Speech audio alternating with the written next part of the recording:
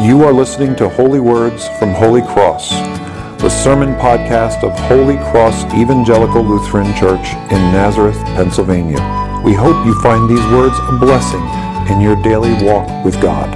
Please visit us on the web at www.holycrossnazareth.org or in person at 696 Johnson Road, Nazareth, Pennsylvania. Be thou my vision, O Lord of my heart. Not be all else to me, save that thou art. Would you join me for a word of prayer?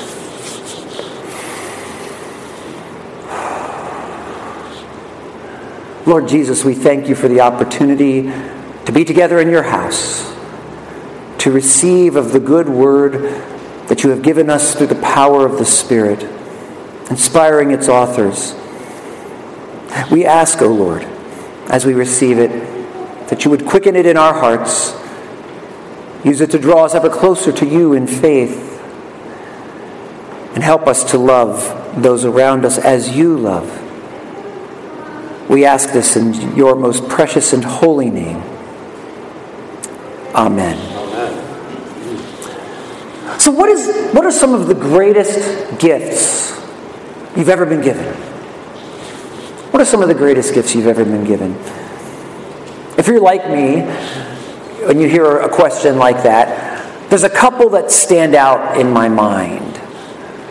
I think I've mentioned before with the children's sermons, there were a group of toys called Micronauts back in the late 70s, early 80s, and for my birthday one year, I'd asked for something much too large from their collection. It's like ordering the 1,000-piece Lego set nowadays.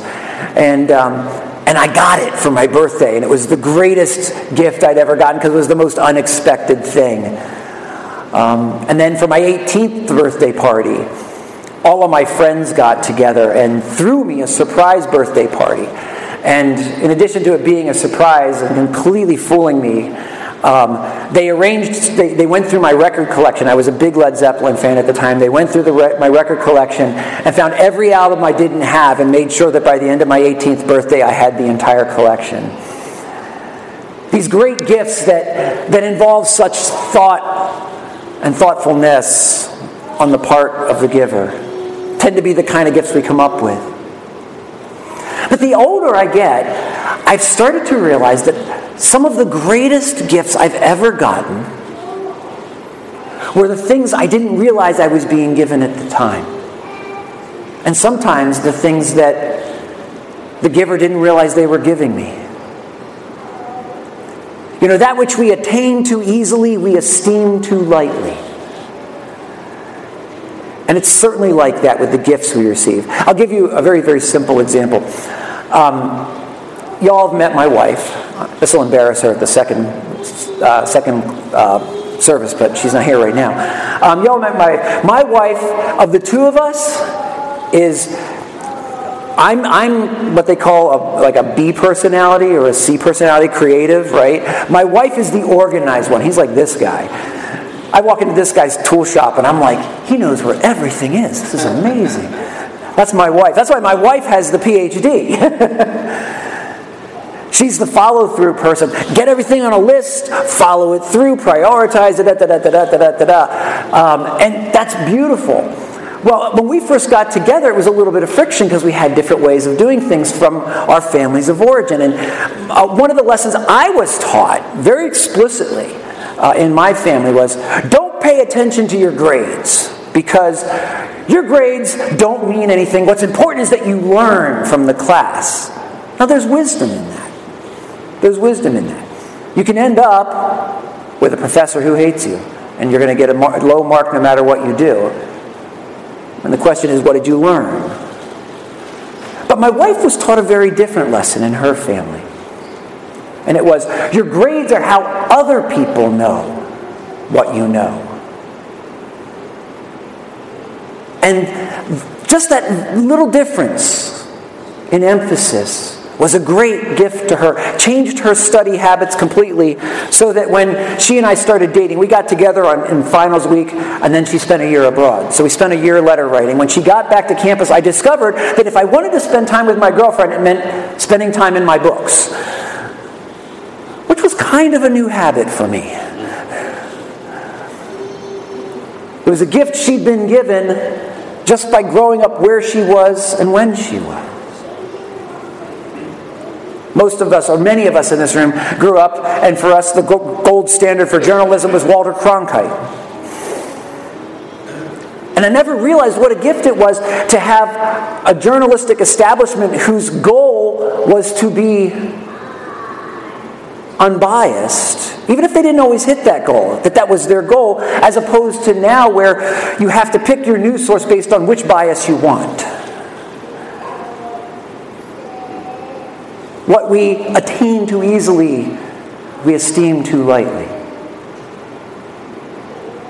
And that is also true of our life as the Church of Jesus Christ.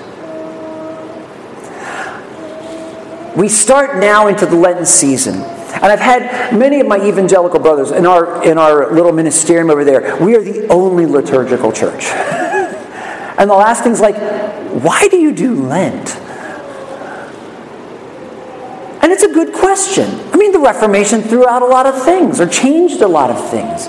And indeed, our institutions are always in need of a shot in the arm of adrenaline and a little reworking, because we become degenerate, we become a little sloppy, or we go through the motions without knowing what the motions mean. But I wanted to pause a little bit this morning and reflect on this season called Lent, because it's deeply reflected in the readings of both this day and Wednesday past, on Ash Wednesday. See, I love the way that G.K. Chesterton described orthodoxy. And you go to our website, we talk about being an orthodox church, meaning right praise, right worship, right theology. We try to preach and teach what Christians have always preached and taught, because that is the precious inheritance we have. Those who came before us were Christians just like us, doing their best to do their best. And as they did, they grew in wisdom. They learned a few lessons, sometimes the hard way. And they encoded the lessons they learned into the practices of the church. And the way Chesterton described orthodoxy, he said, it is the most egalitarian, that's a big word today, it's the most egalitarian democracy you've ever experienced, because it gives a vote to the most obscure of all classes, the dead. Those who just don't happen to be up and walking among us,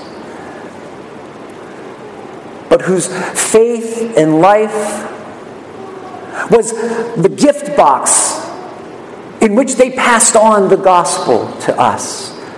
The gospel whereby we are saved. Now, it's not the same thing as the gospel, but it was their best attempt to pass that precious word of life on to us in a way that would help us grasp it and appreciate it for what it is. And the church year, including Lent, is a big part of that. I always tell our new member classes that the cycle of readings we do, I'm not bound to it as a Lutheran pastor. I can break from it. Was it 2 or 3 summers ago? We broke from it for the whole season of Green, and I only preached on the Sermon on the Mount, week after week after week after week, till we got through it. I can change it, but there's a good reason not to most of the time, and that is that the readings that are prescribed every Sunday are your insurance policy that the pastor doesn't get up and preach about what he likes to preach about every Sunday. That I don't go to my hot button issues and my favorite texts to preach on, because if I stick with those readings over the course of 3 years, I will be forced to deal with all the most significant passages in the Bible and make an active choice as I pray, Lord, what do you want our congregation to be focused on right now from your word? But the whole of his word is going to be in front of us, except for some census data.